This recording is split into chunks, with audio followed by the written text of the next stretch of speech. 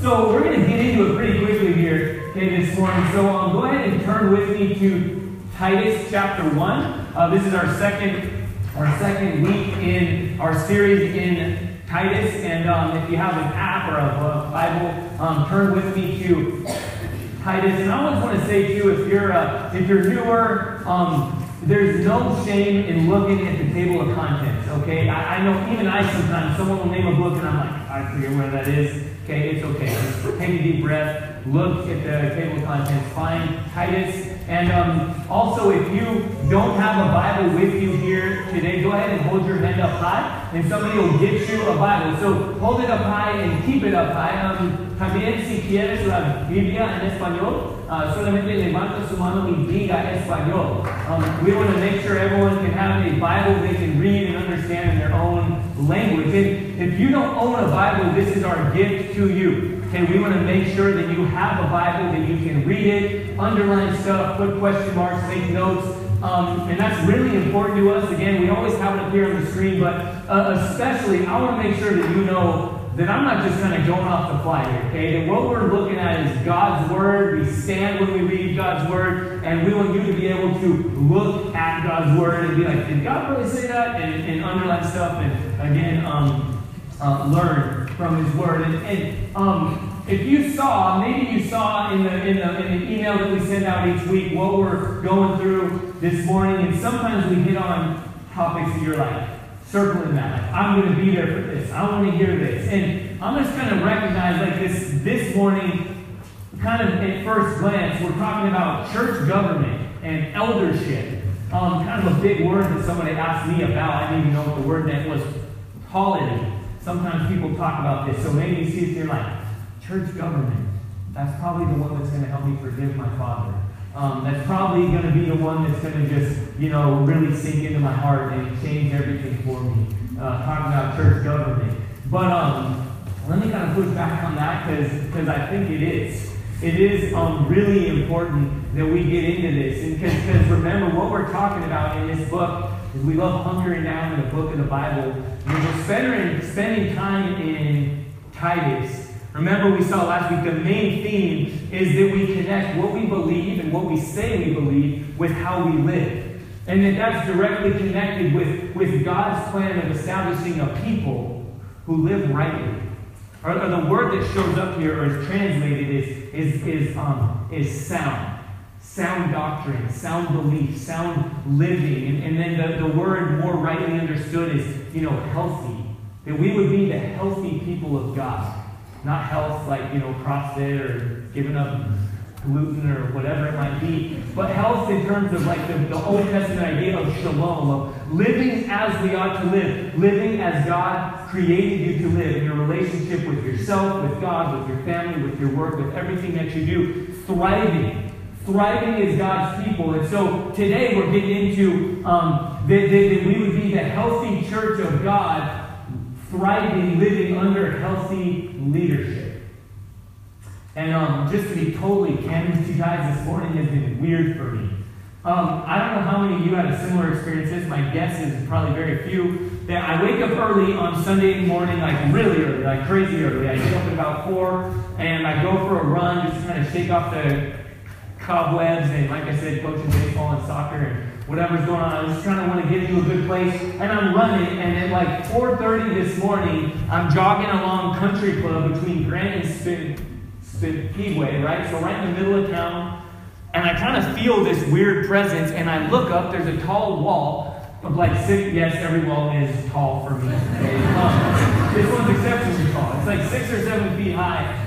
And I look up, and there is literally a man standing on the wall. Like a skinhead-looking guy just standing on the wall. And I'm like, whoa, what's up, dude? And dude's up. And he just kind of keeps looking at me. And I make light of it a little bit, but it was just weird and eerie. And I just started praying like out loud. And, I may or may not have tried like a Jedi, spirit Jedi trick, like knock him off the wall. But I just kept running and, got home and prayed all the more. So, we don't want to over-spiritualize stuff, and sometimes we're afraid of doing that. But I believe that we have an enemy. The Bible teaches that we have an enemy that from the very beginning the enemy of God doesn't want to see God's people, his image bearers, thriving together as his people. He doesn't want to see the church be the healthy church of God. And so we have a bully, right, who wants to throw jabs, who wants to beat us up and bloody our nose and take our lunch money. And when the bully shows up on a 7-foot wall or whatever was going on there, and whatever goes on in our lives, what we do, we don't focus on the bully, right? We don't overly get into, the spiritual dynamic. But what we do is we focus on the hero, right? We run to the hero. We run to Jesus and say, hey, the bully's coming in, clean up my wounds. I need your help. I need to be reminded that you're in charge, that you're strong, and that you are taking care of your people, that you're establishing your people. So with that, let's pray together and pray that we'll be in a place where we can hear from God about what he wants to do to establish his people, to live as we ought to live under his authority. Lord, we need you this morning. I don't know what other people here have been going through this morning. Perhaps not, weird guys standing on walls, but Lord, whether it's family things, whatever else it might be going on, I believe that we trust that you have us here this morning, that you have brought us here, you've drawn us here, as we even just sung the transformation that takes place in the human heart of being turned from stone and from having deaf ears and being blinded to you, that only you can soften hearts and open eyes and open ears to hear and be transformed by the renewing of the good news of Jesus. And so I pray that you will prepare us and lead us in this time. We pray in Jesus' name. Amen. All right, let's dive right into it together. Titus chapter 1, verse 5. We're just in 4 packed verses this morning together. And this is the author, Paul, is writing to Titus. And he says this, "This is why I left you in Crete, so that you might put what remained into order, and appoint elders in every town as I directed you." So if you remember in the first couple of verses there, Paul, the author, is writing to his kind of understudy, or who he even calls his son, or his true son. He's like, "You're like a son to me." He's been mentoring Titus, and he says, "This is why I left you here." Okay, so just to kind of orient ourselves in the big story of God, where are we right now in 2016 as we read this? Where are we? Well, in the beginning, okay, the very beginning, God created all things in the heavens and the earth, and He exercised authority. He named the stars and the sea and all things, and He said where the oceans would stop and the land would begin. And then He said, "It's let us create man in our image," and He created mankind, you and me, and all people to reflect Him in His image. God said, I don't want to just, He said, I want you to reflect me, okay, like an image, like a mirror would do. He said, I want all that you do, who you are, your identity and your purpose to reflect me. And that's why God created us. But then very quickly again, His enemy, the bully, creeps in, whispers lies, and we all individually and corporately turned away from God and said, I don't want my identity and my purpose to come from you. I don't want to be the healthy people of God. I want to be the healthy person of whoever I say I want to be, whatever I want to do. And so we've turned away from Him, and there's brokenness. And then God promised that He would restore what had been broken. He said, one day I'm going to crush the bully. One day I'm going to put an end to sin, to not God. And then He sent His Son Jesus, the hero and the author of the story, to restore what had been broken. And that's what we celebrated on Easter. That's what we celebrate every Sunday. That Jesus came to do what you and I were created to do, to live rightly in His identity and His purpose, His relationship with God. And then He laid His life down on the cross, the ultimate death blow, the knockout punch. He crushed death once and for all, and then He rose victoriously from the dead, and He conquered sin, and He ushered in life as it ought to be. And so now we, through faith in Him, can live life as it ought to be, right? The whole theme of this. And then Jesus ascended. And he told his people, like a ragtag bunch of people, he said, all my authority that I've been given, all the authority that rose from the dead, I am now using to commission you, and I am with you, with that authority. So in all your fears and your stumbling along, and whatever it might be, I'm with you, and I'm empowering you, and I'm sending you. And then he commissioned Paul, and we talked about that. And now Paul's at the end of his life. And he's been establishing the church. He's been proclaiming this good news that I just explained. And then he's about to die. He's in prison. And he writes a letter to one of the people that he's been pouring his life into. And he says, this is why I left you here. I left you in Crete, this island just off of Greece, so that you can put what remained into order. In essence, the chaos that has been created, the good chaos of Jesus coming and sending a bunch of people and Paul getting knocked off his horse. That's what happened. He was an enemy of God. He was running away from God. He didn't want anything to do with God. Okay, he didn't grow up in a Christian home. He didn't sing all the songs. He didn't know all the things. He was anti-Christ. And then Jesus shows up to him and says, hey, I'm Jesus. I'm the Lord. And I've got work for you. And then Paul's out telling people are like, what in chaos is going on? And so now he wants to establish his church. Not just through kind of chaotic evangelism, but through order, through structure, through church government. And some of us might sit here and just, again, this sounds weird to us, or maybe it's kind of even offensive to us a little bit, this idea of order and structure coming to the church. Right, I don't know, some of you may have even said or heard it said a lot of times, like, I don't have a problem with God, Jesus is my homeboy, but, church, like, organized religion, I have a problem with that. Let me say, a lot of that is well-deserved, The church has done some crazy things over the last couple thousand years. There's been a lot of hurt and pain. Even today, sometimes we don't represent God as He has called us to represent Him. But I think another reason why we do this is we kind of embrace, like, Christian anarchy in our world today. Or maybe differently put, we in many in this room, I'm convinced that we come toward things like this, and we have an arrogant spirituality. See, the kids are even laughing. It's silly. An arrogant spirituality where we have this idea that probably a lot of people in Crete had. That's like, I heard the gospel. Me and God are cool. Me and Jesus are cool. I'm just not cool with His people. So I've got to figure it out. So I can consume. I can go from, church to church. I can just do what I want to do. I can figure it out on my own. God told me this or that, right? We over-spiritualize all kinds of things. And I've determined the path for my life. I haven't pursued wise counsel. I haven't looked for, wisdom. I haven't gone to God's Word, and I haven't pursued the wisdom of others.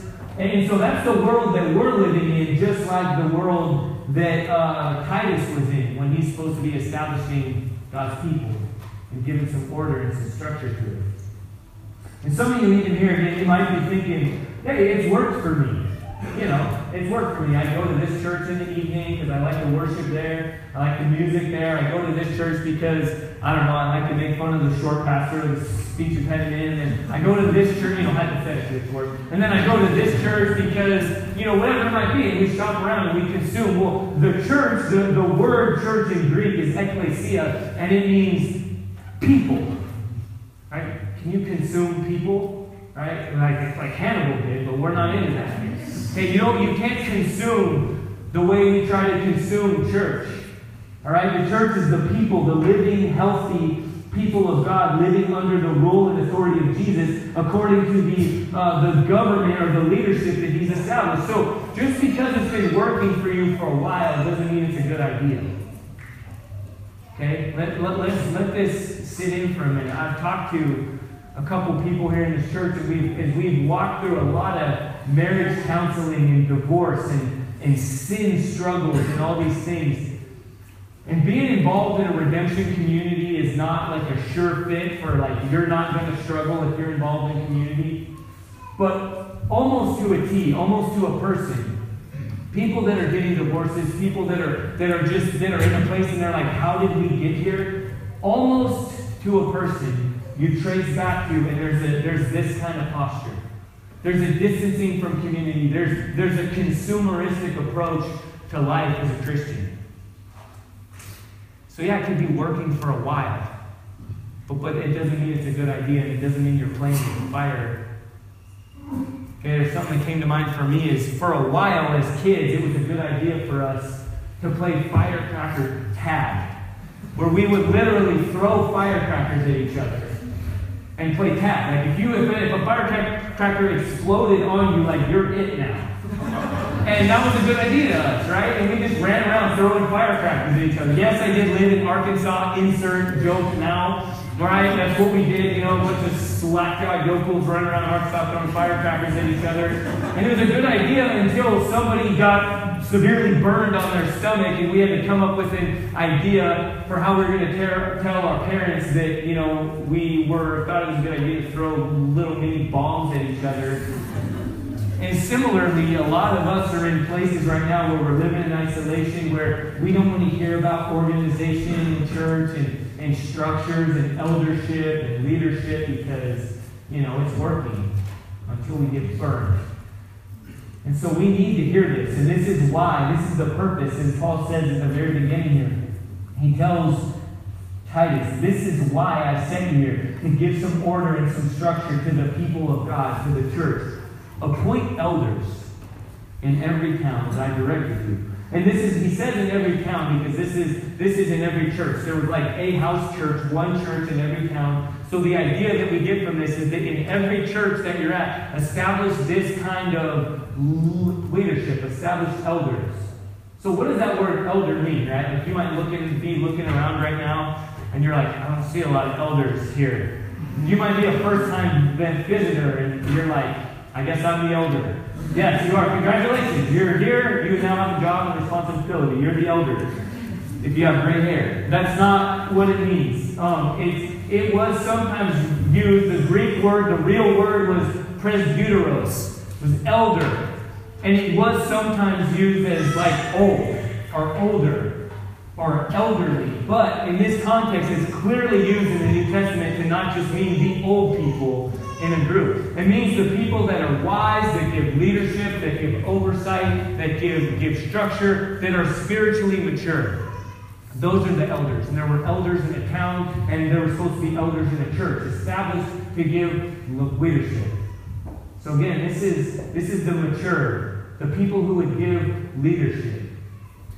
And before we forget, guys, this stuff is not, I've used some big words here, right? Like a plurality of elders is something we're going to talk about. Polity, church government, eldership, all these things, presbyteros. Like what is that? This is really practical, helpful stuff. Okay, this is a loving God, as we look at in the first few verses, the God who does not lie, the trustworthy God who wants his people to thrive, and who establishes very practically, very lovingly, a structure of leadership that will help his people live healthfully under his will and reign ultimately. And so as we get into it, as we go more into this, don't distance, don't think, this is church talk. This is practical everyday life stuff. And so he says, establish elders. Let me ask you, appoint in verse 5 here. And appoint what? What's that word? Say it back to me. Appoint elders. Elders. Is that plural or singular? It's plural. That's right? We know this. In Tempe, they didn't get that right, by the way. ASU's grads, they were like, I don't know what that even means. No, we got some Tempe folks here today, and we love you, and we're glad you're here. And plural means many, by the way. And so, or more than one. So elders, there's an idea here, because this theme is going to be worked out as we continue on. And again, in their day, just like in our day, there was a tendency for some, wise guy to stand up and be like, I'm going to rule this thing. I'm going to start a cult where everybody looks to me, or a practical, functional cult, maybe like we have a lot in our day today. And we're going to have a church where there's the pastor, and the pastor is elevated above everybody else, which I probably should do every once in a while more, just to remember I'm not just a short little guy. And but no, there's this posture and this approach to church life. It's like, the elder, the pastor, and let's just elevate and distance ourselves, and then dangerous things happen. And again, God very practically, very functionally says, no, I want you to establish elders. That's that plurality, a group of qualified men. We'll get into that. A group of qualified and called men who are called and equipped and commissioned to lay down themselves for the good of the people of God in the local context that He has called them to serve and to point toward Jesus and to protect sound doctrine, sound living, to help the people of God thrive under ultimately God's rule and authority. And that doesn't happen in isolation. That doesn't happen when one person is set above everybody else. And so we fight for that here at our church. We fight that this isn't a one-pony, show. This isn't, we're one-trick ponies, right? We always get to come back to the gospel. If you're here today, and tomorrow, and the next time, and every Sunday thereon, you're going to ask, what can you do for me? What can you do for me? And it's always going to come to, well, we're going to bring you before the good news of Jesus. And then there's an endless number of implications that apply to your life, but it's always going to be the good news of Jesus and how that applies. But we are one-trick ponies. There is a group of leaders that we are establishing here.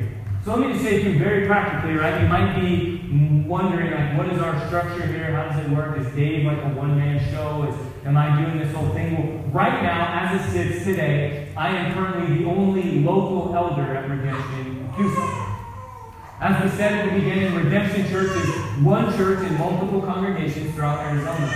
And so we do have an eldership and oversight for our church at large. And I get to be a part of that. I'm one of the elders. And nobody gets an extra vote. Nobody gets 2 votes. We are all called together. There's a plurality. There's a mutual submission to one another and a leadership over the church. And so when we planted as a church, we had 19 people in my house, in my backyard. So from that day, what we did is we established an oversight team or a management team or an eldership, kind of a temporary eldership of a diverse group of men who lead us from afar, and I can give you their names, and there are 5 men who I meet with and am accountable to, and you can have their contact information, and from the very beginning we said if anything goes crazy and Dave starts just going nuts up here, you can contact those people, and more likely what happens is I lean on them very practically for help and wisdom, and so all that said, we're in the process, and we are praying for, longing for the day that's coming quickly,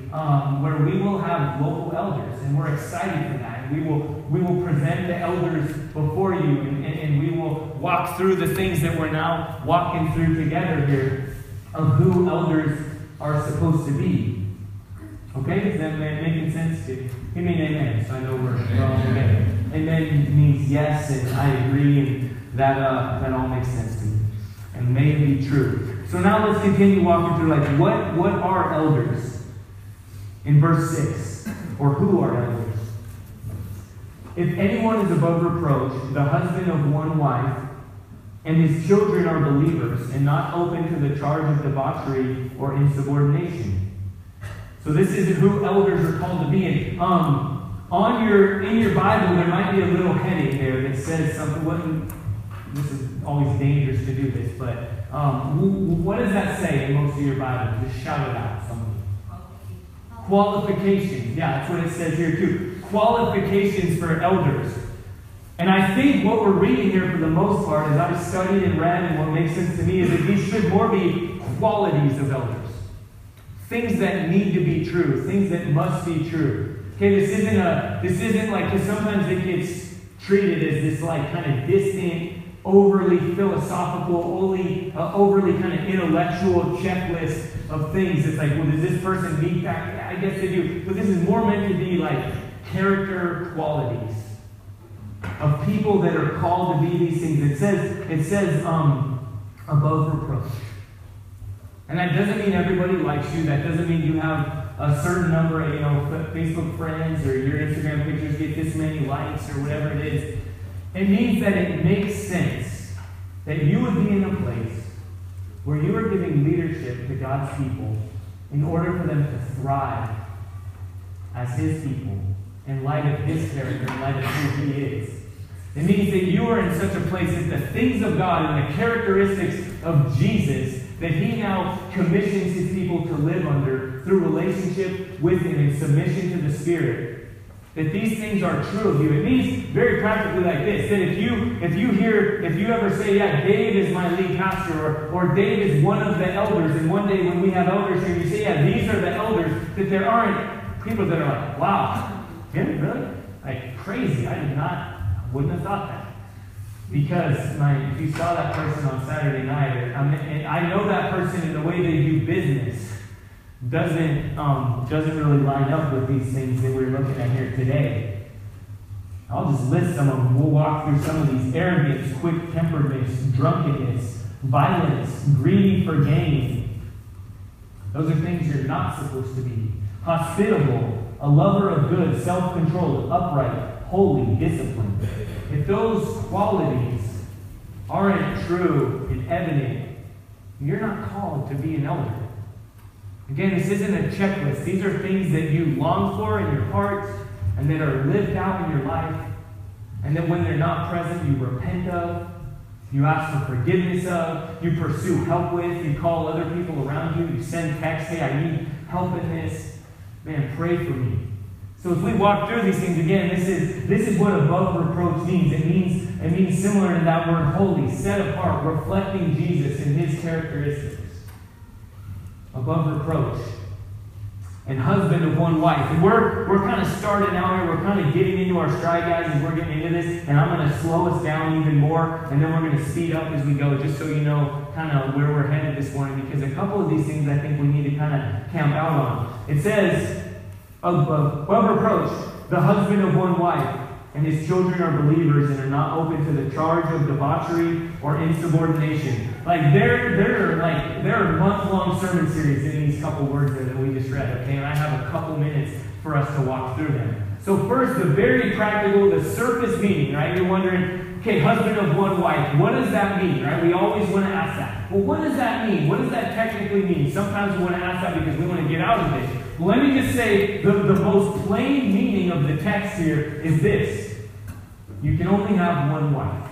Okay? So what this means is if you're being considered for eldership here and we're like, hey, we want you to go out to dinner, bring your wife along, and you say, well, which one? Or should they both come? Or you want it separate. Like, you want to meet one wife first and then the other one, and then we'll all get together, and then it's like, okay, end of interview. Like, you're done. We're actually going to call the cops right now.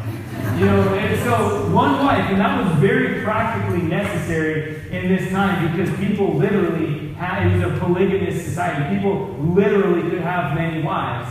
And we could get in. Some of you are like, ding, ding, ding. I know in the Bible, like Abraham and David and Solomon, let's not even get into him. He had a ton of wives. And let's just say, quick one-off, that never reflected God and His purposes and His plans. Okay? God is not for that. God said, let us make one man in our image. And He created man, and then He created woman. He said it is not good that man is alone. And so He created woman. And okay, that's what we talk about at weddings. And if you're confused by any of this, we can talk more. But all from the very beginning, God wanted to reflect Himself through the context of holy union, one man and one woman brought together. Okay, that's God's design, that's God's plan. And so, what does this mean, though, the husband of one wife? And again, some of you might have questions in your mind. Well, man, I know somebody who was widowed and was remarried. Or I know someone else who was divorced and they were not believers, they weren't Christians, and they got a divorce, and then at one point they got remarried. What about that person? And now they're loving and following Jesus, and now they're an elder in Redemption Church, or they're an elder in a different church, or they're, how do we make sense of all that? And those are really valid, important arguments. It's not the most pressing thing, though, that Paul is talking about here. All right? Let me just say very plainly, God hates divorce. Jesus literally said that when asked, what do you think about divorce? Well, God hates divorce. Okay, divorce is not a good thing. We've talked about that. We've preached about that. You can look back at our sermon series in Mark, and there's a whole sermon on this stuff. And God doesn't love it. He's not in favor of it by any means. But Jesus has brought redemption. He said, I've come to make new what has been broken. And so in that context, if someone's been widowed or someone's been divorced, and that was while they were not believers, all these things require conversation and getting into and pursuing the practical reality of where we are right now. And so I'll just say, I don't think this is disqualifying somebody from eldership if they've, in those cases that I just said. But that's not the main point. Right? The main point that we need to hit on right now is who's called to lead the people of God as He's called them to live. It's people who are one women men. I had to pause there to make sure I got that order right. One woman man is what this means. It means that you are a man of one woman, that you have eyes for one woman. And so does that mean also another crazy implication we get there? So what about a single guy? Like I have a friend who's a pastor in Denver who's a single guy. He's like in his mid-40s.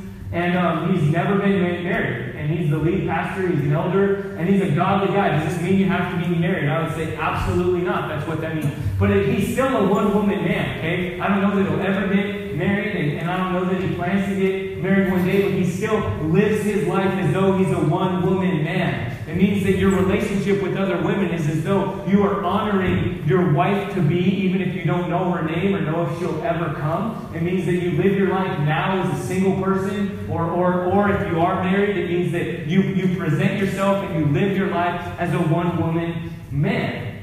Okay, Jesus was never married, but he was a one-woman man, if you will. He gave his life for his bride, the church.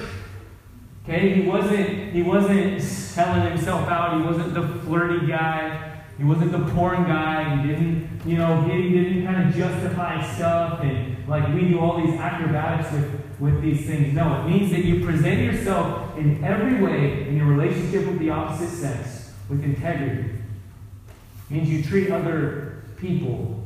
It means you treat women as though they will be married to someone else one day. It means you treat your girlfriend as though she will be married to someone else one day. Even if you're sure that's going to be you. First of all, if you're like, I know she's the one, then let's make it happen, right? Get married. Like, we can do this, okay? If you're confident, like, we're going to get married, then we're going to do that, okay? But some of you are like, no, I know in 5 years, like, after I get my MBA, we get all our debt paid off and all this stuff, like, we'll be married. So we're just going to pretend like it now, okay? We're going to act like we're married, but we're not really. Like, no, okay? Like, that's not how this works. Okay, you treat, you're a one-woman man. I'm way off script here, by the way, because but these things, we need to hear these things. All right? Amen? We need to hear this? Yes. Okay, turn to your neighbor and say, you need to hear this. And if you know, then yes. So,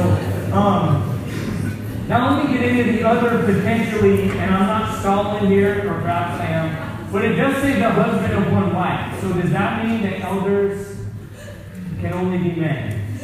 And this is, you all have whiplash right now. Okay, that was a terrible transition, by the way.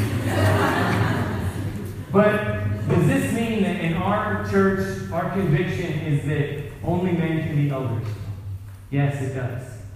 And I want to enter into this as lovingly and as cautiously and yet as confidently as possible. Again, this requires, blogs, books, sermons, hours of interaction and conversation. And if you're experiencing or feeling a tension, it's not just because of my knee-jerk transition there, but it's because of pain and hurt in your life or confusion or question over this subject. I want to invite the conversation. Okay, we always have that posture here. Let's talk about these things. But all that said, we strongly believe that according to the Scripture, according to God's Word, according to God's design for how His people are to most rightly flourish as His people under His leadership ultimately, and then from there under the leadership that He's established, is that there would be a group of qualified and called men who would lovingly lead His people and who would lay their lives down for them. And my thought is most likely we have a lot of tension with that. Rightly so, because it hasn't been done very well for a long time. Societally, in church, in our homes, in our marriages, we are all products here of abusive, arrogant, selfish gain-seeking, many cases simultaneously passive and kind of, wimpy men who don't lay our lives down for our bride or for those who have been entrusted to us, but who are looking out for number one, and who are looking to, how is this going to be the best thing for me? And so we hear these things and we think, well, the top of the ladder has always got to be men. How chauvinistic, how mean, how cruel, how archaic.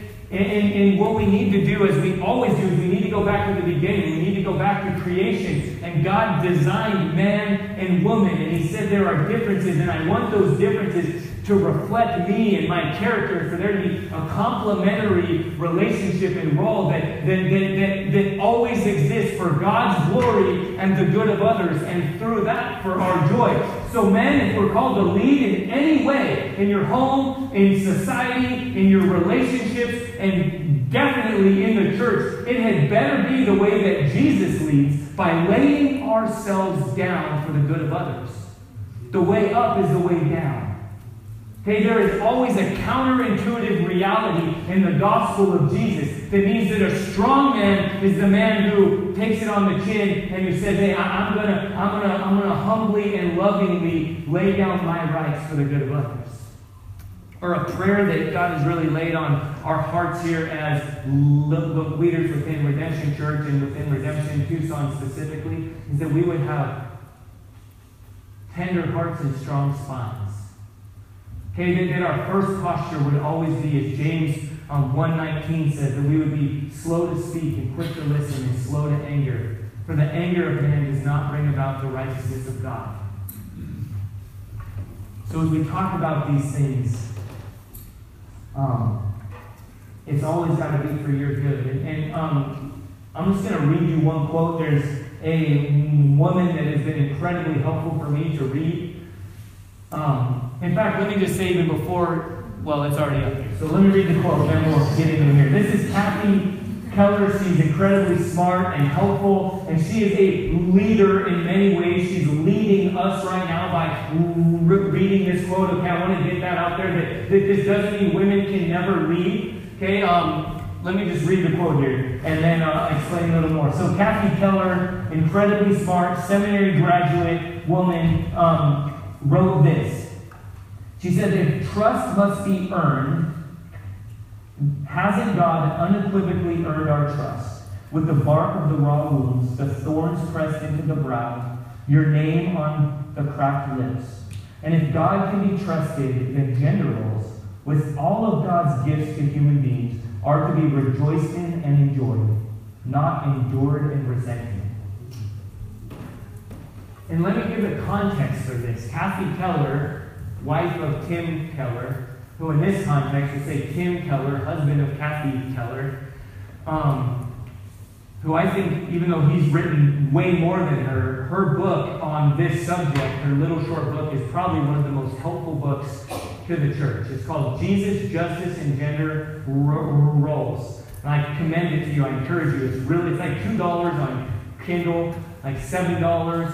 And if you don't want to buy it, but you want to read it, come talk to me and we'll buy it for you. Okay, this is a very helpful book, and she wrote it because she wanted to process through her own journey, having gone to seminary and being really smart and a gifted leader, and wanting to be ordained as an elder or pastor in ministry. And she went to one of the top seminaries in the world, and she was in the process of becoming ordained. And as she processed through these things, not just emotionally, right? I don't like sometimes we just read books from women. It's like, oh, it's an emotional help, but let's read the real meat and dog. No, she gets her hands dirty. She gets into the Greek and the way more stuff than I can ever get into, and that's why it's so helpful. And she writes and says, as I process through what God says, and it ultimately came down to what we just read, do I trust God?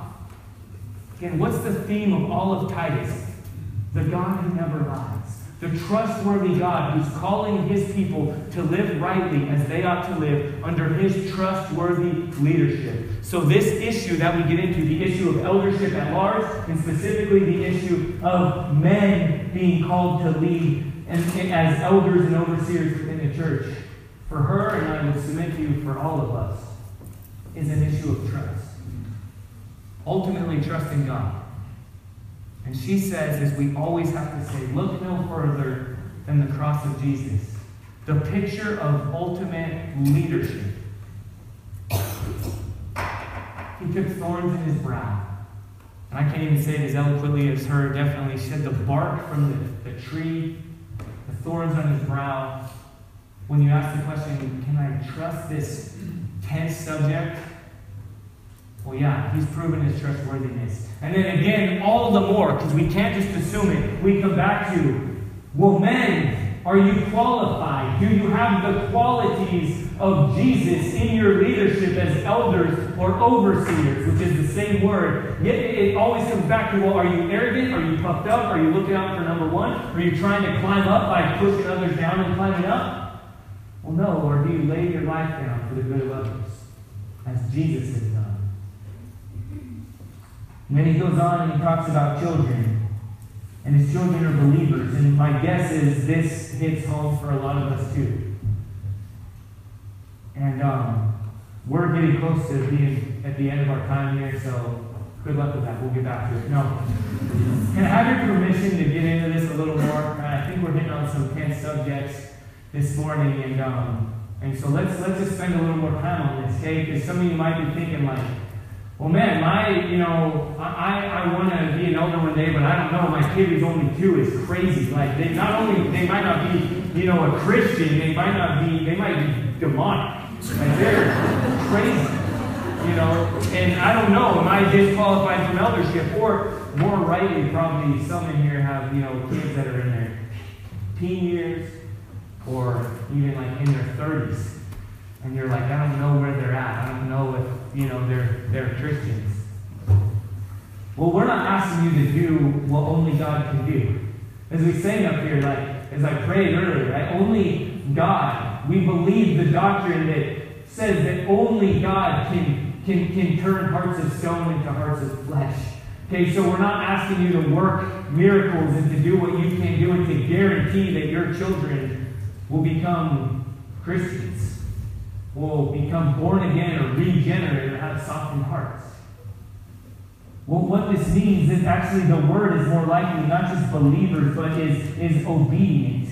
With the idea that it says not open to the charge of debauchery or insubordination. It means that you've structured your home in such a way that you have led the small church, as the Puritans said, that you've led the small church that God has entrusted to you, that you have discipled well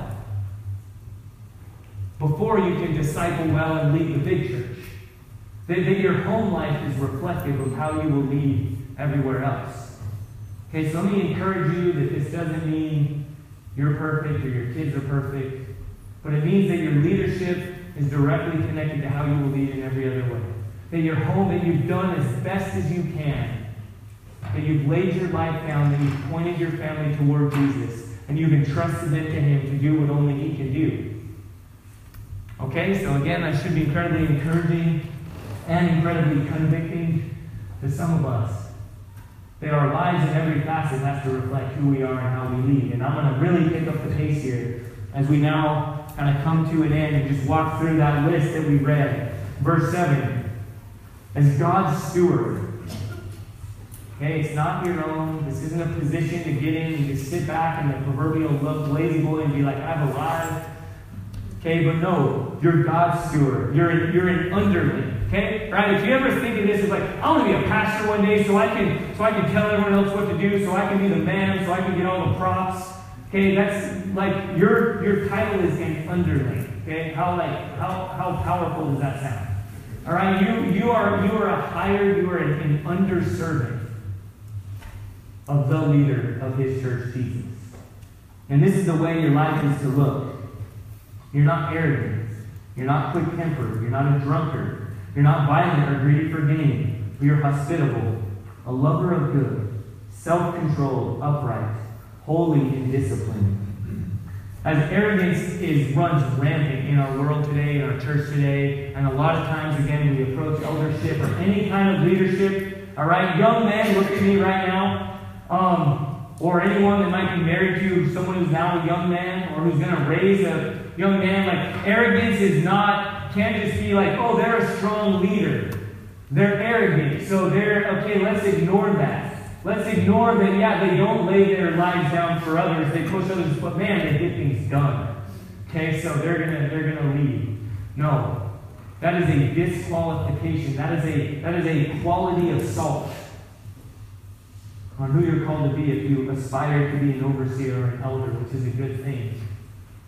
If you're arrogant, if you're always looking out for yourself, as it says down there, greedy for selfish gain in this context, that was a very practical thing. All right, then people would literally go and preach and wow the crowds with their silver tongues, and they would pass the hat and would just rake in the money.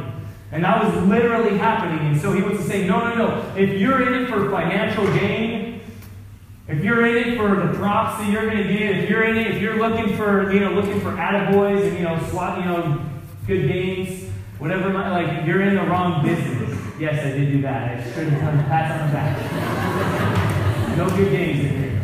But if you're looking for selfish gain, then that's likely directly connected to arrogance, and you're disqualified. That's not a quality. As we seek to raise up men here who are called and who are sent in every different capacity as leaders, we're not going to just say, well, man, they get things done. No, because that's not Jesus. The way up is the way down for Jesus. He's proven his trustworthiness through that.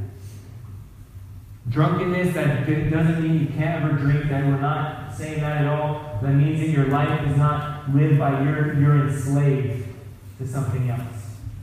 You're enslaved to wine, video games, whatever it is, okay? Like you give your life to it and it enslaves you. And that's what's going on here with drunkenness. Self-control. And I'll just be real with you guys, okay? I joke about, when I saw that guy today, and one of the other pastors here in Redemption is here today, and they joke with me. They have this phrase. I'm not going to flesh it out with you, but it's called confidence, and it's essentially, my last name is Goffney, and it's essentially like having way more confidence than you seemingly should, is basically what it comes down to. And but really, a lot of that comes down to this being quick-tempered and being violent. I'll be honest, the most likely, if you want to pray for me, the most likely way I can be disqualified as your pastor is that I, in the grocery store or on the soccer field or the baseball diamond or on the road, like all of a sudden, I get into an altercation and I get into a fight, and next thing you know, I've given in to being quick-tempered. And this is a real story. I've literally prayed for that and asked others to pray for me in that and ask God to break my heart and to give me, yes, a strong spine, but to overwhelm that with a soft heart that dies to self and it doesn't have something to prove. It doesn't have a chip on its shoulder or a Napoleon complex. This is real talk here. And that we live in such a way that we're not perfect, but that we understand that we serve a perfect leader, a trustworthy leader, who has commissioned the church to thrive under his leadership, and then has called qualified men who aren't perfect, but who spend their lives on their knees, calling out, Lord, help us do what we cannot do on our own, by leading your people to be the healthy people of God under the trustworthy leadership of Jesus, as the leaders that he has called to lay down their lives for the good of his people. That sounds good. Amen? Let's pray and respond to Jesus, our head pastor, and thank him for the gift he's given the church to help lead us to thrive in our homes, in our families,